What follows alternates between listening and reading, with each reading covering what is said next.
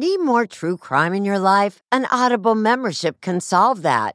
Audible is the ultimate destination for thrilling audio entertainment. As an Audible member, you could choose one title a month to keep from the entire catalog. Don't miss The Serial Killer's Apprentice by Katherine Ramsland and Tracy Ullman. It follows the true story of how Houston's deadliest murder turned a kid into a killer in training. New members can try Audible free for 30 days. Visit audible.com/48 hours or text 48 hours to 500-500. That's audible.com/48 hours or text 48 hours to 500-500 to try Audible free for 30 days. Audible.com/48 hours. June's Journey is a fascinating hidden object mystery gaming app where you'll play as June Parker, tasked with a daunting obligation: solve your sister's murder. Set in the 1920s, the era of glitz and glam, this family mystery is one for the ages. Everyone's a suspect until your investigation determines otherwise. The clues are all around you, hidden within tricky twists and turns. You'll collect detailed information about each character in your photo album where you'll comb over every detail. You can even join a detectives club to chat and play with others or against them in the Detectives League. With hundreds of puzzles to solve, you should probably get started today. Discover your inner detective when you download June's Journey for free today on iOS and Android. Worried about letting someone else pick out the perfect avocado for your perfect impress-them-on-the-third-date guacamole?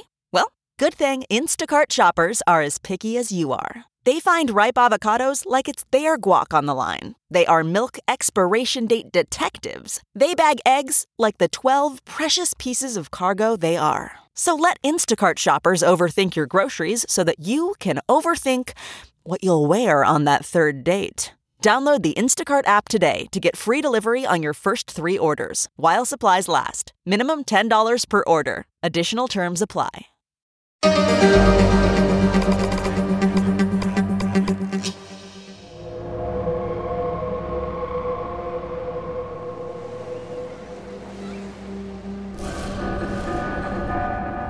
Torrey Pines is a beautiful piece of nature in Southern California. What's beautiful about a beach is also what's dangerous about it. There's a very different vibe of what it feels like to be there in the middle of the day versus 10 at night. There is a little feeling of you don't know exactly what's out there. In 1978, Barbara Nante and Jim Alt decided to go on a camping trip to the beach at Torrey Pines. Stole my heart the minute I saw her. You know, it's that feeling everyone gets, you know, when you find that person that fits. They were really good together. They loved each other. They had so much fun together, and you could see it. Barbara, she was outspoken, very popular, funny. Jim, great personality. He was the life of the party. And my sister was like that, too. Barbara and Jim set up their sleeping bags on the beach itself, and it was sometime in the night after they had fallen asleep that they were attacked.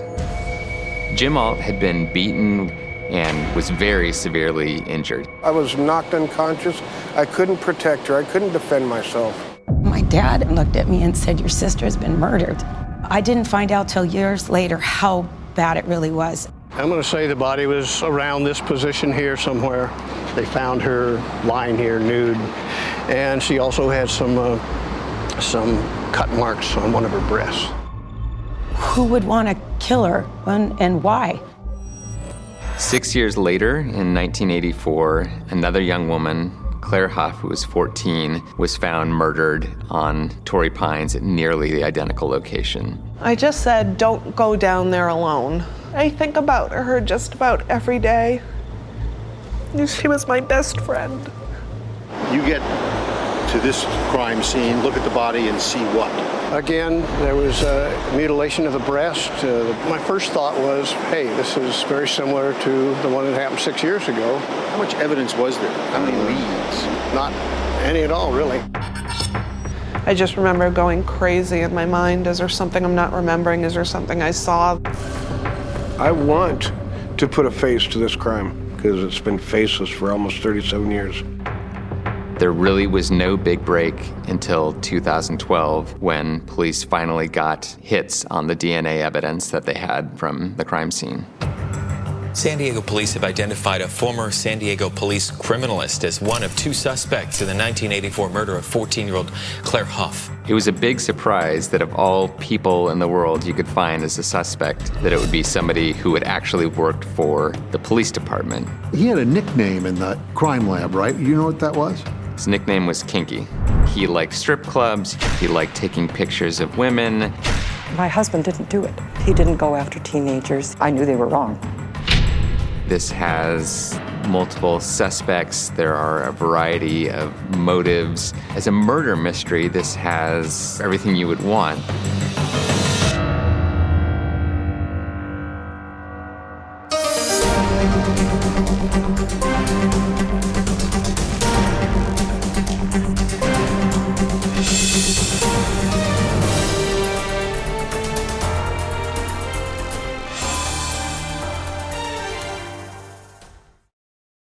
Fans of the 48 Hours podcast know that life can be unpredictable, and the last thing you want is uncertainty on your own doorstep. SimpliSafe provides 24/7 monitoring and live guard protection, prioritizing your safety around the clock. With affordable plans starting at less than $1 a day, it's the best choice for protecting what matters most. With SimpliSafe, there are no long-term contracts, and installation is simple, whether you do it yourself or opt for professional installation. And you can rest easy knowing SimpliSafe offers a 60-day satisfaction guarantee. Take control of your security today. Get an exclusive 20% off any new SimpliSafe system when you sign up for Fast Protect monitoring. Just visit simplisafe.com/48 hours. Don't wait until it's too late. Protect what matters most with SimpliSafe. There's no safe like SimpliSafe. Let's talk about My Mochi ice cream. Why? Because friends do not let friends miss out on something this good. My Mochi is premium ice cream wrapped in sweet, soft dough, and the flavors are amazing. Like My Mochi double chocolate with rich chocolatey bits. It's a chocolate lover's dream. Or don't get me started on My Mochi strawberry ice cream. It's cool, creamy, and bursting with natural berry flavor. And the sweet, luscious flavor of My Mochi mango will send your taste buds straight to the tropics. My Mochi is gluten-free, perfectly portioned, and only around 90 calories per piece. Taste the joyfully chill sensation of My Mochi ice cream today. Find My Mochi at Walmart or visit mymochi.com to locate a grocery store near you. Every morning for the last 37 years, Jim Ault wakes up terrified, thinking that it's 1978, that he's just been brutally attacked on Torrey Pines Beach. When I become aware that I'm awake, I do not open my eyes. I put my hands on the bed and I feel for that sheet, or I feel for sand of a beach. You still do that? Yes, sir. Before my eyes are open, I want to know where I'm at. It wasn't always this way. The beach used to be Jim's second home, a safe place, a fun place. And you were a big surfer? Absolutely. There's not a feeling on earth like surfing. It's just there's a big rush inside your body. Rick Selga has felt that rush. He was one of Jim's good friends back then. Who was the better surfer between the two of you? Probably he was. Do you remember what he was like back then? He was a big, strong, funny, happy guy. He was probably the guy that everybody looked up to. And this is probably one reason why. Jim was featured in a wetsuit ad in Surfer magazine. We were rock stars, yeah, all of us in there. When that magazine, that issue came out, we autographed quite a few. And he had a lot of girls that liked him, but he didn't see anybody else but her. Jim Ault only had eyes for 15-year-old Barbara Nantes. They were the all-American couple. Jim, the surfer, had been dating Barbara, the cheerleader, for 9 months. Man, just a beautiful girl. Brown hair, brown eyes. I was in love with her the minute I saw her. They were introduced by Barbara's sister, Sue. She was outspoken, really stubborn, and set in her ways. We had lots of arguments and fights and disagreements, as sisters do. Barbara's parents, Ralph and Judy Nantes, knew they had their work cut out for them pretty early on. So she wasn't just another pretty face? No, she wasn't. She was tough as nails. She was a popular, defiant, beautiful, pain in the ass, wonderful daughter, you know. God gave her to me to keep me humble, and it worked. On the weekend of August 12, 1978, Ralph and Judy Nantes left town to visit some friends. A family friend was looking after Barbara and her 3 siblings. Before leaving, Ralph Nantes took Jim Ault aside. What did you tell him? Take care of my girl, okay? And make sure that she's safe. I told her father and mother, that we would stay put. And again, that I've said it before, it's the biggest mistake or the biggest lie I've ever told in my life.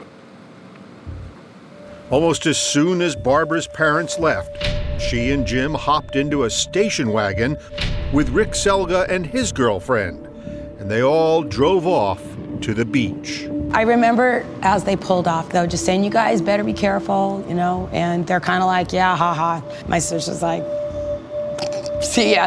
The 4 friends eventually ended up at Torrey Pines Beach. Parking lot was filled with people. It was like a big party. Around 9:30 p.m., the friends called it a night.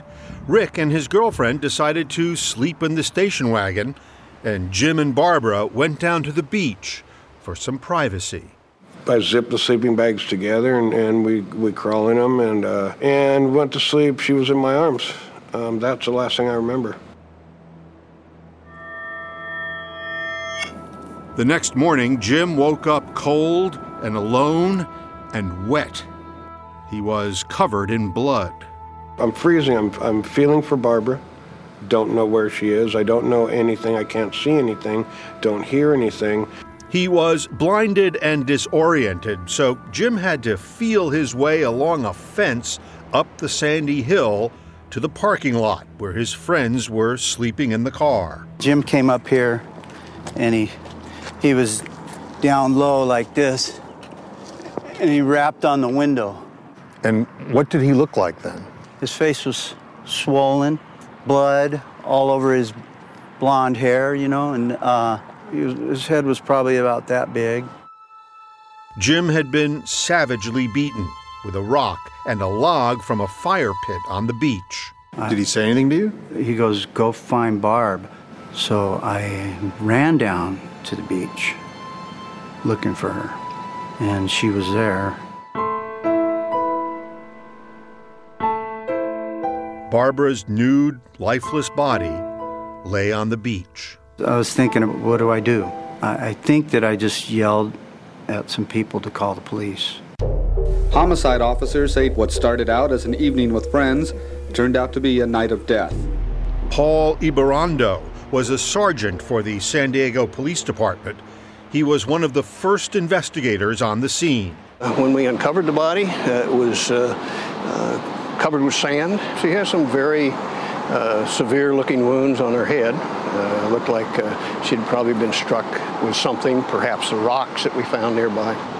Barbara's murder had been vicious. There was sand in her mouth, and the killer left a gruesome mark. It appeared that somebody had taken a sharp instrument and cut around the areola of her breast and also around the nipple of the breast. So she'd been sort of mutilated? Mutilated. Later on, it was determined that she had been raped and sodomized. Soon after, Barbara's parents were notified. And I just started screaming, no, no, no. I must have said it 50 times. It's like somebody took a sledgehammer and hit me in the head because we didn't even know that the kids were down there. We had no idea. Jim Ault had been rushed to the hospital. He had suffered a traumatic brain injury and was in a coma for days. When he awoke, he had no memory of the attack. I've got titanium in the cranium, stainless steel.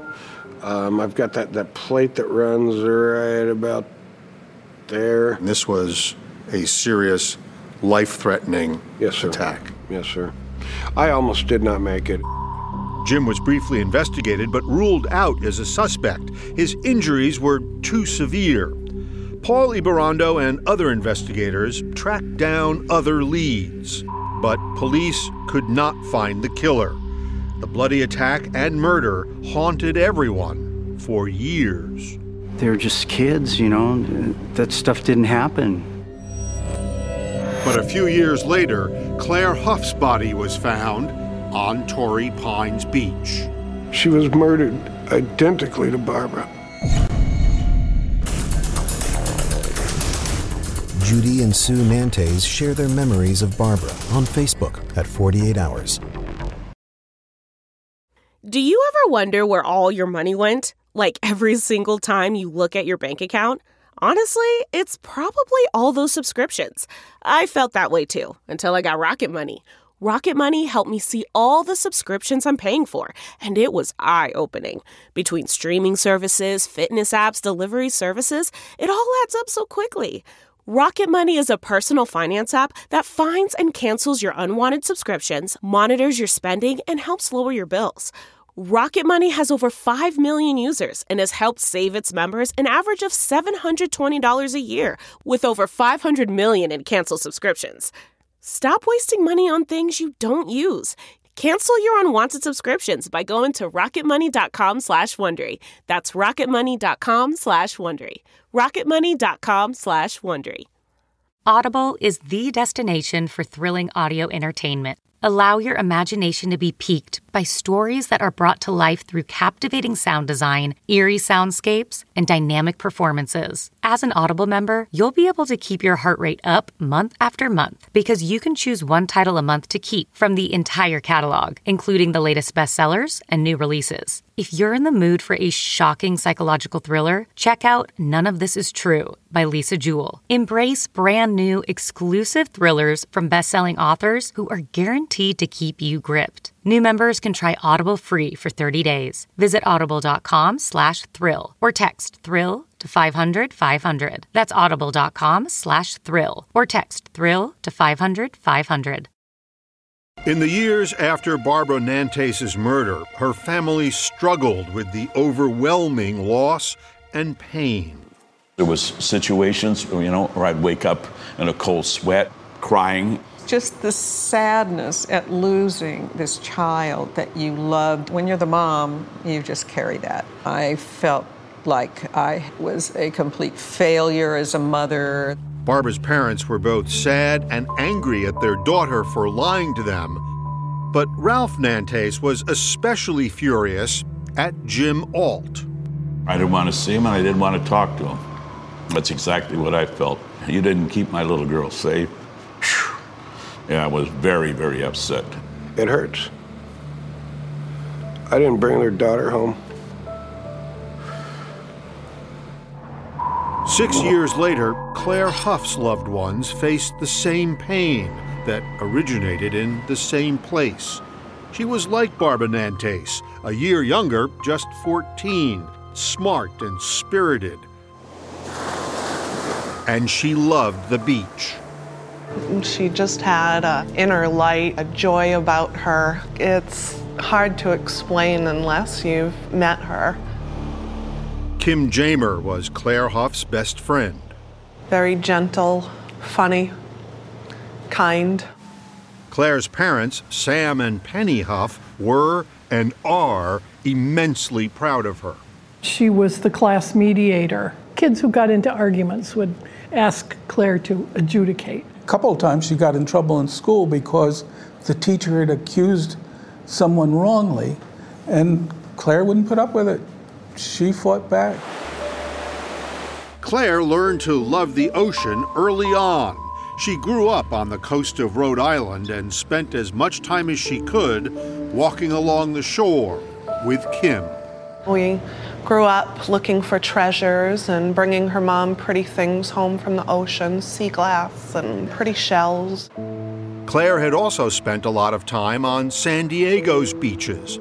Her grandparents lived just a few blocks away from Torrey Pines Beach. One of the first pictures of Claire was taken there. She was still small enough to be carried. This may be her first introduction to real ocean surf. The Huffs had always considered it a safe place, and in the summer of 1984, they sent Claire and her brother out to California for a visit with their grandparents. Kim Jamer went along too. We could just be silly and nobody knew us, and it didn't matter how goofy we got, and it was just really fun. The night before Kim was supposed to head home, Claire convinced her to sneak out of her grandparents' house and go to the beach after dark. But once they got there and settled near their favorite spot by the bridge, Kim, almost immediately, had a panic attack. It was just an awful feeling. I knew how freaked out I was, how somebody could just walk right up and by you without you even knowing they were there.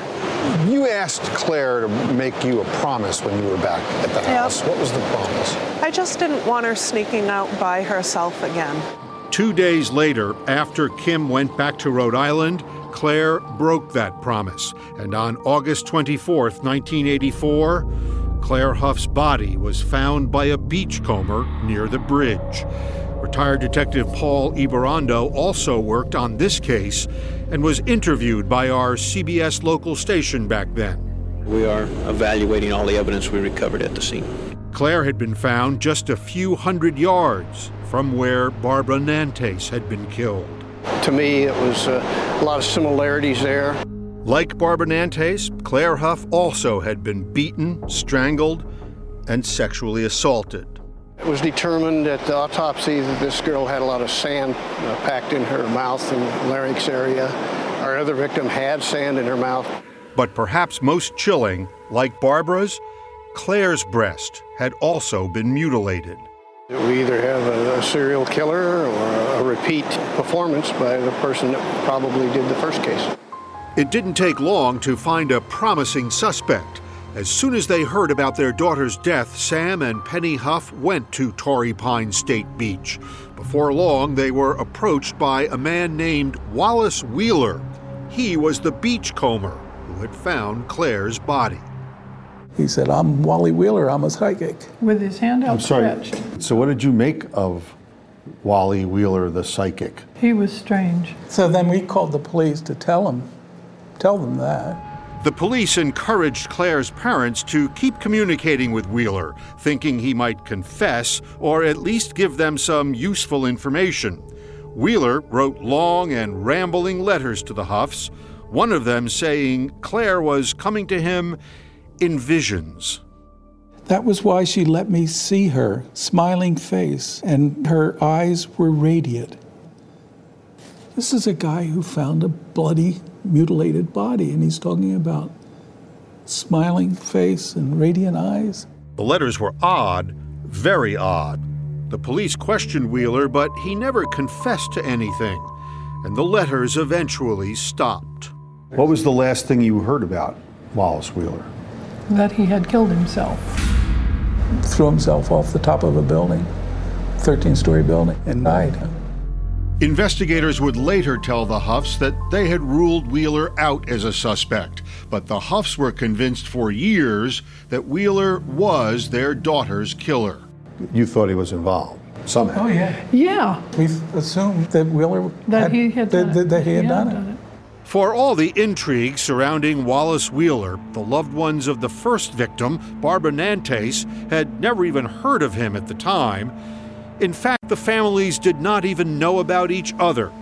But around 2008, the San Diego Police Department posted the cases on its website, and for the first time said publicly that the police believed Claire Huff and Barbara Nantes had likely been murdered by the same killer. I was mad that it happened to Claire and that we weren't informed. But who may have been responsible would remain a mystery for 4 more years until advanced DNA testing revealed 2 suspects, and one of them was one of their own.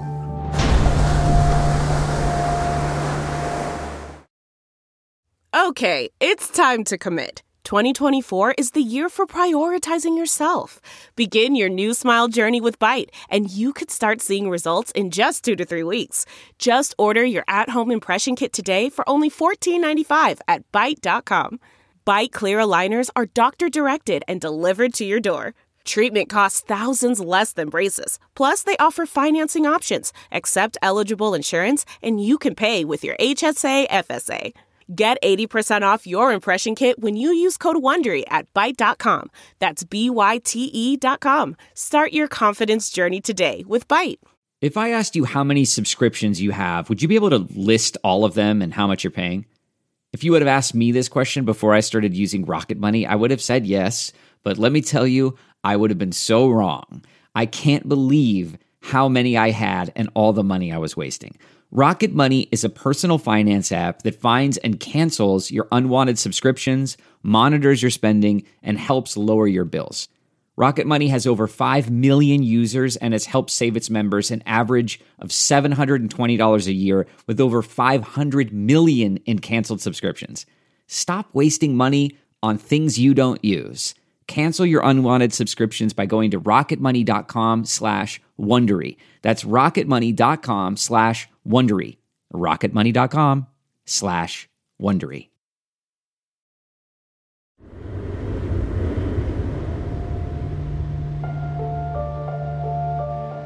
For decades after the murders of Barbara Nantes and Claire Huff, the San Diego Police Department kept investigating sporadically, but nothing had ever materialized. Claire's friend, Kim Jamer, kept waiting for some news. Did you think about this case a lot? All the time. I mean, you know nothing's going to bring your friend back, and you just hope that no one is out there hurting other people. In 2012, there was finally a promising development. The cases were reopened, investigators hoping advanced DNA technology would change the course of things. It was encouraging for Barbara's parents, Judy and Ralph Nantes. I was cautiously optimistic. They would be disappointed. The new DNA test would find nothing useful on their daughter, but Claire Huff's friend, Kim, would soon get a visit from a detective. He brought several pictures. Did you see any of these people during your trip? I didn't recognize anything. Kim was given few details, but she had a feeling that investigators were finally onto something. I was like, finally, somebody's really looking into this. 48 Hours obtained the San Diego Police Department's case affidavits and search warrants. And here's what Kim Jamer didn't know. Police had found 2 DNA hits on Claire Huff. Blood on her jeans was linked to a convicted rapist named Ronald Tatro. The other DNA, a tiny microscopic amount reportedly found inside Claire, was linked to a man named Kevin Brown. Police knew Kevin Brown. He was a former criminalist in their lab. I was getting ready for work, and there was the knock, and 2 detectives were there. Rebecca Brown, a Catholic school teacher, had been married to 61-year-old Kevin Brown for more than 20 years. Kevin retired from the San Diego Police Department in 2002. So I thought, okay, they're talking about some case that he worked on. Rebecca and Kevin met in 1992 through the old-school version of online dating, the Classifieds. And a few months later, they married. He was so sweet. He would open the car door for me, and he loved animals like I did. He loved cats. He was a sweetheart. The Browns had led a quiet life, revolving around church, travel, and their pets before that visit by investigators in January of 2014. Did you listen to what they were saying to him? I started, and I thought, well, that's kind of going odd. What's with this? The detectives showed Brown a picture of Ronald Tatro and asked if he knew him. What did he say? He said, "I've never seen this man. I don't know him." Journalist James Vlahos wrote about the case in October 2015 for The Atlantic magazine. He is a CBS News consultant. Did the police go and talk to Ronald Tatro when they found his DNA in Claire Huff's body? They would have liked to have done that, but Ronald Tatro was already dead. Tatro had drowned in what was ruled a boating accident in Tennessee in 2011. But to this day, there is suspicion it was a suicide.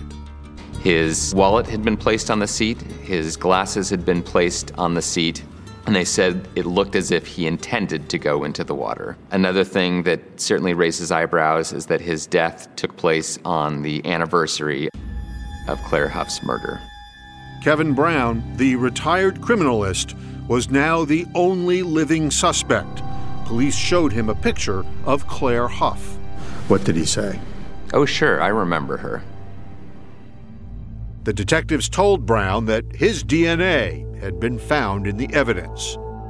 They didn't tell him where or how they found it. The police maintained that it was Kevin who first mentioned the possibility of it being found on a vaginal swab. The investigation ramped up quickly. That same afternoon, investigators served a search warrant on his property, looking for any evidence related to the murders of both Claire Huff and Barbara Nantes, because they were so similar. I said, "You've got to clear this up. This is crazy." And he said, "I tried telling them. I don't know what they're talking about. I never killed anybody in my life. You know that. And I do know that.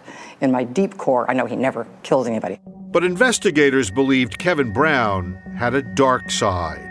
At the time of Claire Huff's murder, Kevin was a bachelor in his 30s and had a randy reputation at the crime lab.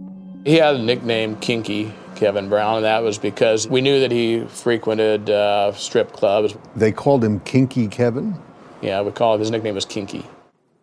Retired criminalist Jim Stamm and John Dorina worked with Kevin in the lab for years. Did he brag about going to the strip clubs? I mean, did he make any secret of it? Early on, I don't think he kept it a secret, but he did have friends that would go with him to either a movie or a strip club, I believe. He would go to, what, dirty movies? I believe it was a porn movie, yes. Dorina and Stamm never saw any inappropriate behavior by Brown in the lab, but he made some female colleagues uncomfortable. There was a criminalist who worked with Kevin Brown, and she describes how Kevin took a report of a violent rape, and when she was alone in the lab with him, read it aloud to her and made a remark along the lines of, "Isn't that funny?" After that, she never felt comfortable being alone with him in the lab again.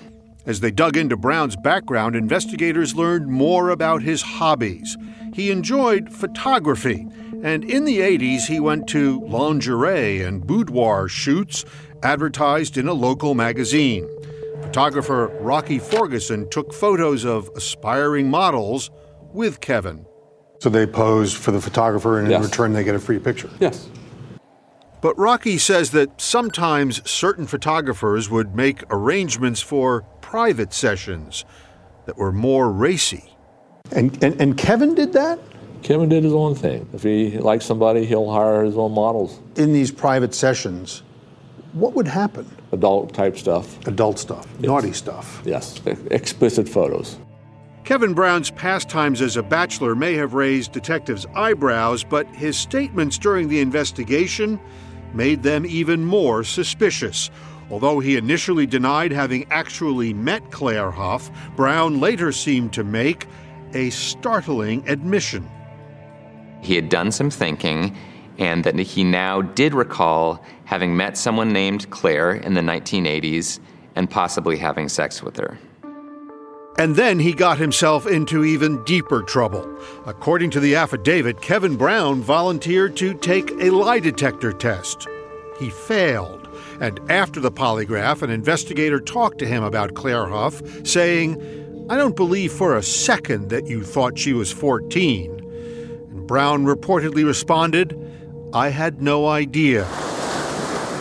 Then police learned Kevin Brown had called a friend and told him, allegedly, "The police are looking at me as a suspect. This girl I photographed on the beach ended up dead."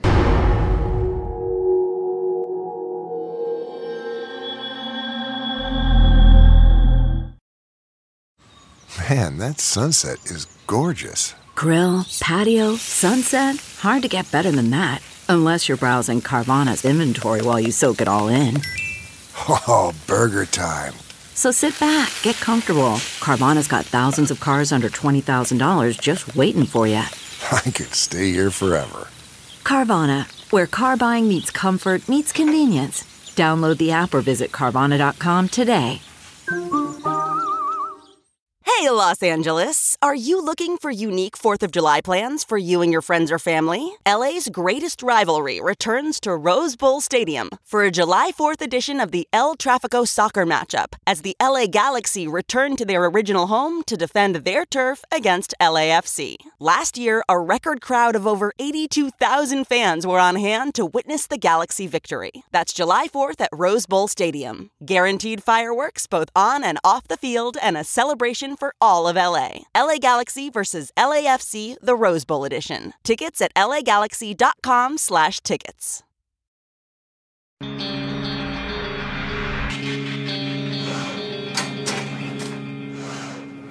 Ever since investigators got that DNA hit on Claire Huff in 2012, they had been quietly trying to build a case against Kevin Brown. But his wife, Rebecca Brown, stood by him. But I never thought he was a killer. Never. This is a man who didn't have a mean bone in his body. Well, you know all those things that people are saying about he was going to strip clubs and taking photographs of naked women. He'd shown me some, and majority were just cutesy poses, glamour shots. Did the fact that some of those photo shoots went farther than others bother you about him? No, it didn't make me. He had a normal male sex drive. And that was back when he was single, and he would have thought, wow, this is great. If everybody, whoever looked at a photo of a scantily clad woman, or if everybody who ever went to a strip club is likely to be a serial killer, I'm afraid we're going to have to build quite a few more prisons. We do not convict people on their character. Hired on the police proceeding. Attorneys Jean Iredale and Gretchen von Helms represent the Browns. This was a violent, sadistic, choking killing. The scope of what happened to these poor young women who were brutally, sexually assaulted and murdered is quite different from going to a strip club or going into a porn shop or reading an off-color story.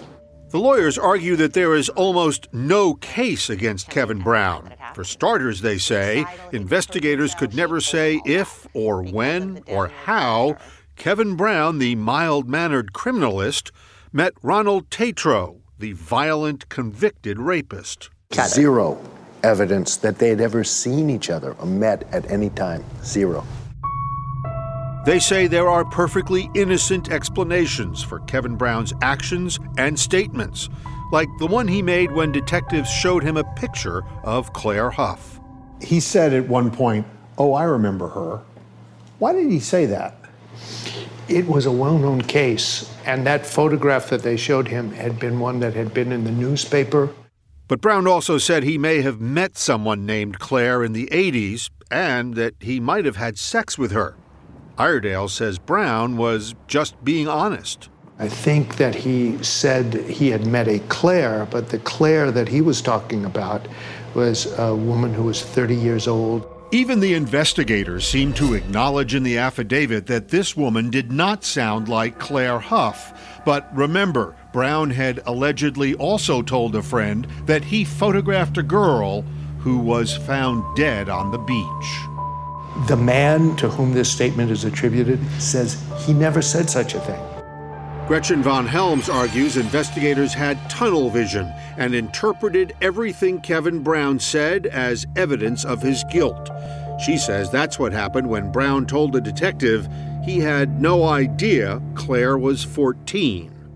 They immediately think the suspicious, guilty version of that versus, oh my God, you're telling me this awful crime. A normal citizen, when they're told about this awful crime, would say, oh my gosh, this poor child was 14, how awful this is. The attorneys admit Kevin Brown's personality did little to help him during the investigation. He was one of the worst public speakers, let's say, in the history of the San Diego Police Department lab. He was kind of like a nervous Nelly. Retired criminalist John Dorina and Jim Stamm say Kevin Brown was, at best, a shaky witness for the police in court cases. Whenever he got confronted, he got very nervous and very upset. He wanted to agree. He wanted to please them. Yeah, I think that his personality is set up so that I could almost convince him to say anything. You know, you can bully him. It was easy to bully him. But Kevin Brown's shyness or awkwardness cannot explain his DNA on that swab. Several swabs were taken from inside Claire during the autopsy. The medical examiner tested one of them in 1984 and found nothing. Another swab was sent to the San Diego Police Department lab, and that's where the lawyers say the trouble began. It was not kept in a way that would ensure the integrity of the evidence.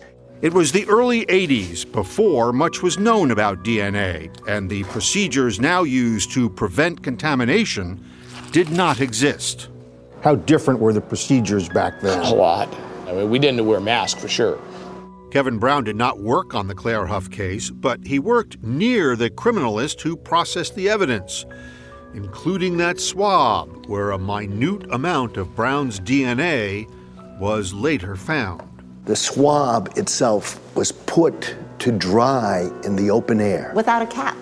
On a table near where Mr. Brown worked. Everything that was able to be airborne could have gone and touched that swab. The problem, though, with this case seems to me, that the allegation is that this isn't sweat or spit. It's his semen. How would his semen get on a swab? You can still have cross-contamination of semen because they had to have fresh samples of semen in the San Diego lab. At the time of Claire Huff's murder, criminalists would often bring their own seminal fluid to the lab and use it to ensure the chemicals used to detect semen were working correctly. Dorina and Stam believe that all the criminalists in the lab did it. I think Kevin was doing that same thing. The San Diego Police Department, however, insists that contamination was not possible. But the retired criminalists know what they saw. Most likely, Kevin's semen standard was in that lab, and several analysts may have even had it. It may have been even used on that particular, on Ms. Huff's case. We didn't switch gloves back then either. So let's say the analyst took Kevin's semen sample, wearing the same gloves, and then handled the deep vaginal swab. There's a logical explanation for the contamination. Cross-contamination does happen. There have been cases of lab technicians' DNA ending up on evidence documented in several states and at least 4 other countries. So, given the lab procedures in effect at the time and the lack of other solid evidence, Kevin Brown was assured the case against him was weak. And I believed that they lacked the evidence necessary to charge Mr. Kevin Brown with these murders. But by mid-2014, the stress of the investigation, which was dragging on, was making Kevin Brown very anxious. I said, call him and get it straightened out.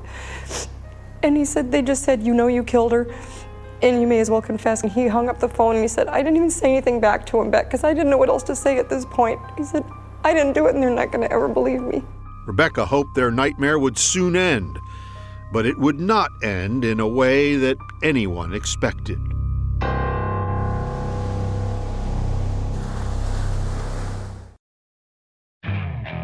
Okay, picture this. It's Friday afternoon when a thought hits you. I can spend another weekend doing the same old whatever, or I can hop into my all-new Hyundai Santa Fe and hit the road. With available H-Track all-wheel drive and 3-row seating, my whole family can head deep into the wild. Conquer the weekend in the all-new Hyundai Santa Fe. Visit HyundaiUSA.com or call 562-314-4603 for more details. Hyundai, there's joy in every journey. Okay, picture this. It's Friday afternoon when a thought hits you. I can spend another weekend doing the same old whatever, or I can hop into my all-new Hyundai Santa Fe and hit the road. With available H-Track all-wheel drive and 3-row seating, my whole family can head deep into the wild. Conquer the weekend in the all-new Hyundai Santa Fe. Visit HyundaiUSA.com or call 562-314-4603 for more details. Hyundai, there's joy in every journey.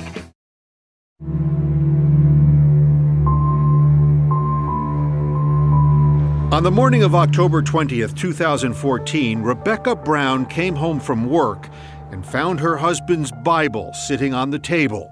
In it, he had underlined a psalm, about being wrongfully accused. His watch was there and his cell phone was there. And so I asked my mother, where is Kevin? And she had just said, he went somewhere. He went out. He was cleaned up. He'd shaved. He'd showered. Looked nice. And said, I have things to do. Kevin didn't come home that night. And the following day, Rebecca got the news she feared most. And I was just sitting there waiting. And then there was the door knock. And it was the detective. And he said, we've found your husband. And he's gone. A ranger at a state park near where the Browns had a vacation cabin had found Kevin hanging from a tree. Were you surprised, even after everything that he'd been through? I tried to keep his spirits up. You thought you had kept him safe. Oh my. Yeah. Rebecca Brown is adamant that her husband's suicide was not an admission of guilt. I totally understand why he did it. He knew there would be people who would think even if he went to court and was found not guilty, that would believe it. And this was going to tarnish his reputation that he prided himself in. He didn't escape that, of course. After he died, the police held a news conference. Yeah. 3 days after his death, the San Diego Police Department publicly named Kevin Brown as one of 2 suspects in Claire Huff's murder. We were able to establish a very strong case that Ronald Tatro and Kevin Brown were the suspects in the murder of Claire Huff, and also an arrest for Brown would be forthcoming. You never had enough to arrest him in his lifetime, and now that he's gone, you're going to just say, he did it, case solved, it's done. Why do you think they did that? Because this can be very tidy for them. Rebecca has answered the police charges with charges of her own. She's filed suit against 2 San Diego police detectives for misconduct and wrongful death. He was not a rapist and a killer. He was a quiet, good man, and I'm hoping the legal system will help set things right. The San Diego Police Department refused our request for an interview, but Penny and Sam Huff, Claire's parents, have the answers they need. We're confident in the San Diego Police Department and their discoveries. The Huff family says after 30 years, the details surrounding their daughter's death are not as important to them as remembering her life. We've learned to live with her death. We've learned to live without her physical presence in our family. To us, what's important is what Claire was and what Claire meant to us and to the people around her. And this is sort of a still life, I guess. Yep, that's a 9th grade one. Claire left her mother and father with a lot of memories. Well, it looks like all her favorite rock groups. And at 14, she had the foresight to leave a will telling her family and friends that she loved them and not to be sad. You made me realize how precious and beautiful life is. Thank you. I wish I could list all the wonderful things you've done, but everyone would fall asleep. I love you both. What did it mean to you that she had done this and she had written this? It's always a puzzle why she did it, but it is also a treasure. But the family of Barbara Nantes, the first victim in this case, still has as many questions about her murder as they did in 1978. Reality, what happened to her, it's just so hard to think. I want to know her. I want to know her what to she have would a have done. life. Police now say Barbara and Claire's cases are not connected. I would like a viable suspect, but we don't have one. Ronald Tatro was in prison for rape at the time of Barbara's murder, and Kevin Brown was attending college in Sacramento, 500 miles away. Barbara's boyfriend, Jim Alt. What has it done to you over the years, especially with the developments in Claire's case, to see this case still remain open? It's devastating. We want answers. We want to know what they're doing to solve this.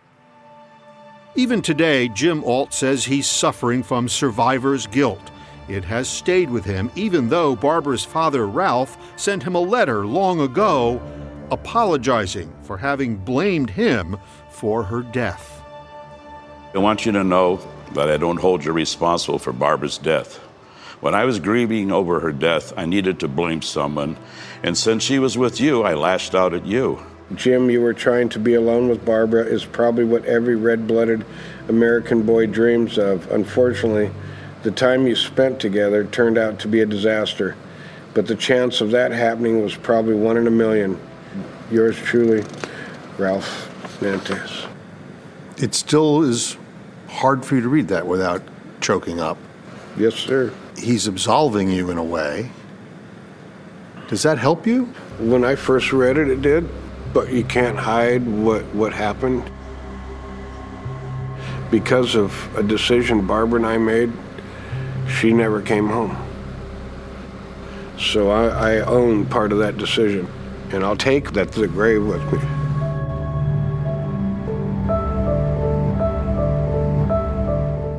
Barbara Nantes' case remains open. The San Diego Police Department considers the Claire Huff case solved.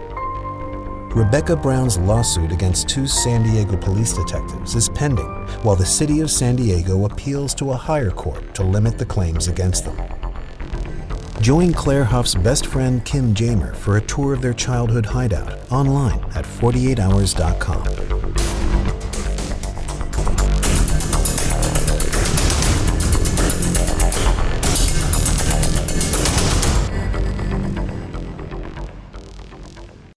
A story of betrayal you would struggle to believe if it wasn't true. Listen to Blood is Thicker, the Hargan family killings, early and ad-free on Wondery Plus. When the matriarch of a prominent Princeton family is found stabbed to death in her locked basement, investigators look from a serial attacker to her family to Princeton University students. One hot-blooded investigator sees a conspiracy. Is he way off base, or does privilege let you get away with murder?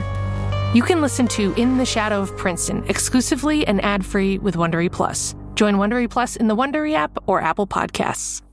Take true crime with you on your shirt, mug, or hat with official 48 Hours merchandise at ParamountShop.com. You can take 20% off with code HOURS20. That's 20% off at checkout on all 48 Hours products with code HOURS20 at ParamountShop.com.